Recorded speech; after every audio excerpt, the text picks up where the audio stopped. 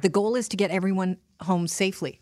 But what happens if that is kind of out of your hands and the government, depending on where you are in the world, decides they're going to shut down their borders entirely? That's what happened in Peru. Peru's government declared on Sunday night a 15-day state of emergency amid total closure of the country's border. It's closed off. Peru has 86 confirmed cases of COVID-19. They deployed masked military personnel to block major roads in Lima on Monday, and police are restricting the movement of people in the country. They rolled it out as a state-enforced social isolation, and that's to slow the spread of coronavirus. Now, I know a lot of people that have loved ones. I have some friends that are out of the country. I have a member of my family who's younger, who in his 20s, decided to take off and go traveling. He's not home yet. So it is worrying, but this story is very concerning. Imagine if your kids are trapped in Peru. Our next guest, Sarah Hepburn Smith, joins the show. Her two sons trapped in Peru. This is just I can't even imagine as a mother how you feel right now, finding out that your kids are part of this emergency closure of the country's border in Peru. Sarah, welcome to the show, first of all. We are thinking about you, and I appreciate that you're taking this time because I know all your efforts are basically focused on getting your kids out of Peru. Maybe give us some background on why they're there and when you found out about the closure.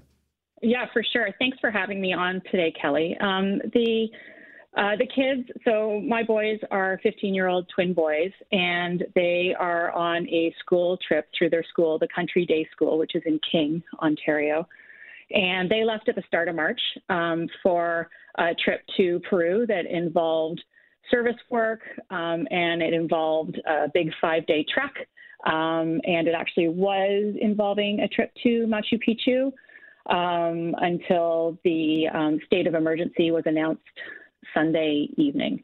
And we found out about it when our boys urgently FaceTimed us to let us know what was going on and that they were being immediately relocated to Cusco, where they had the best options of getting to Lima. How are the guys? You know what? They're in good spirits. They fortunately were able to get a flight, one of the last flights that was allowed to travel in the country, late last night from Cusco to Lima. They are safe. They're healthy. They're in a hotel right now in Lima, and they're, in very good hands between their teachers from Country Day that are on the trip with them and World Challenge, which is the organization the travel organization that they're with. When we spoke to them this morning, they were laughing about being able to order whatever they want off the room service menu, the warm beds, and the good showers after a long trek on the trail. So currently they're in good spirits. I think they're a little unsure about what happens next. But I'm comforted knowing that they're safe and they're healthy right now. And how are you? I mean, that's got to be tough.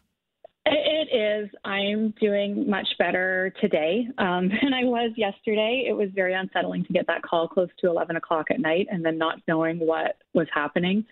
It was tense as we watched the plane departure timing. The kids were sort of texting us from the airport, giving us updates, but until we saw that the flight had actually departed Cusco, we were, there was a bit of a sigh of relief, given that they needed to be in Lima for any opportunity to get out of the country at this point. Right. And I would imagine you've been talking to the government or trying to get through. What's that like? Absolutely. The school has been unbelievably amazing, as has the World Challenge organization. World Challenge has this, because they do global youth trekking and leadership programs, they have an operations center that's really that has people on the ground in Peru that have made contact with consular services, with local consultants, and I think that's one of the reasons they were able to actually get on this flight last night to get to Lima. But as you said earlier, as it stands, there's no commercial or private charter flights allowed in and out of Peru right now, and we are kind of at a point where it's going to take influence both with our Canadian government and the Peruvian government to allow special permission for this group to leave. And they're not the only ones trapped in Peru right now. I just happen to have a very personal connection to it with my two boys there. Of course. I know that the numbers are relatively low right now coming out of Peru as far as COVID-19 is concerned.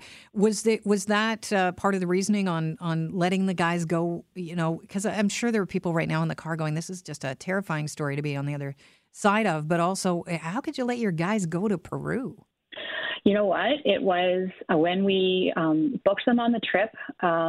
Travel's always been a big strong value for our family of exploring the world and seeing the world around them. And quite frankly, at the start of March, COVID-19, it was definitely on the radar.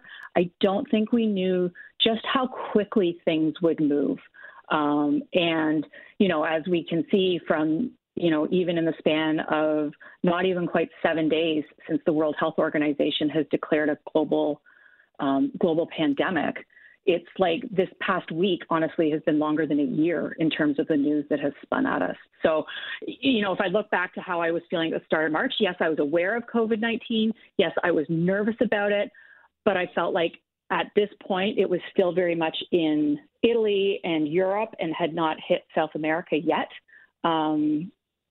So while there were some current concerns, it wasn't top of mind. Concerns weren't around COVID-19 at that point. Sure. I think there are a lot of people that can relate, Sarah. A lot of people, and we were getting messages that have evolved, and the government said, look, it's changing so rapidly, because people can question, why was Doug Ford saying last week, go ahead, go on your March break.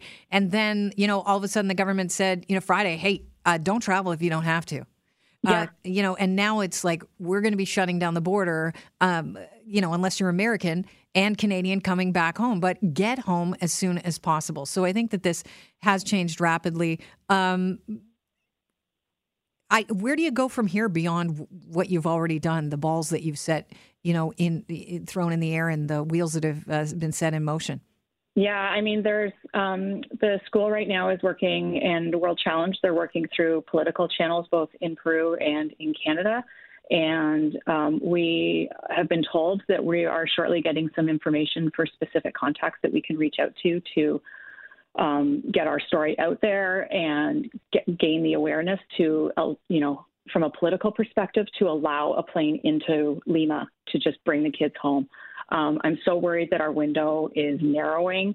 As you were just saying before this particular story started about WestJet suspending any services starting Sunday. Mm-hmm. We are at a critical juncture to get the kids home before they are stuck in Peru for an indefinite amount of time. The good news is with WestJet, they're going to work with the government. They're going to, after the 22nd, they will look at repatriating Canadians. And so they'll work with the government of Canada. And they're saying that, if you have someone that is stuck in a place they can't get home right now, Canadian government's website is where you should go to register for possible repatriation.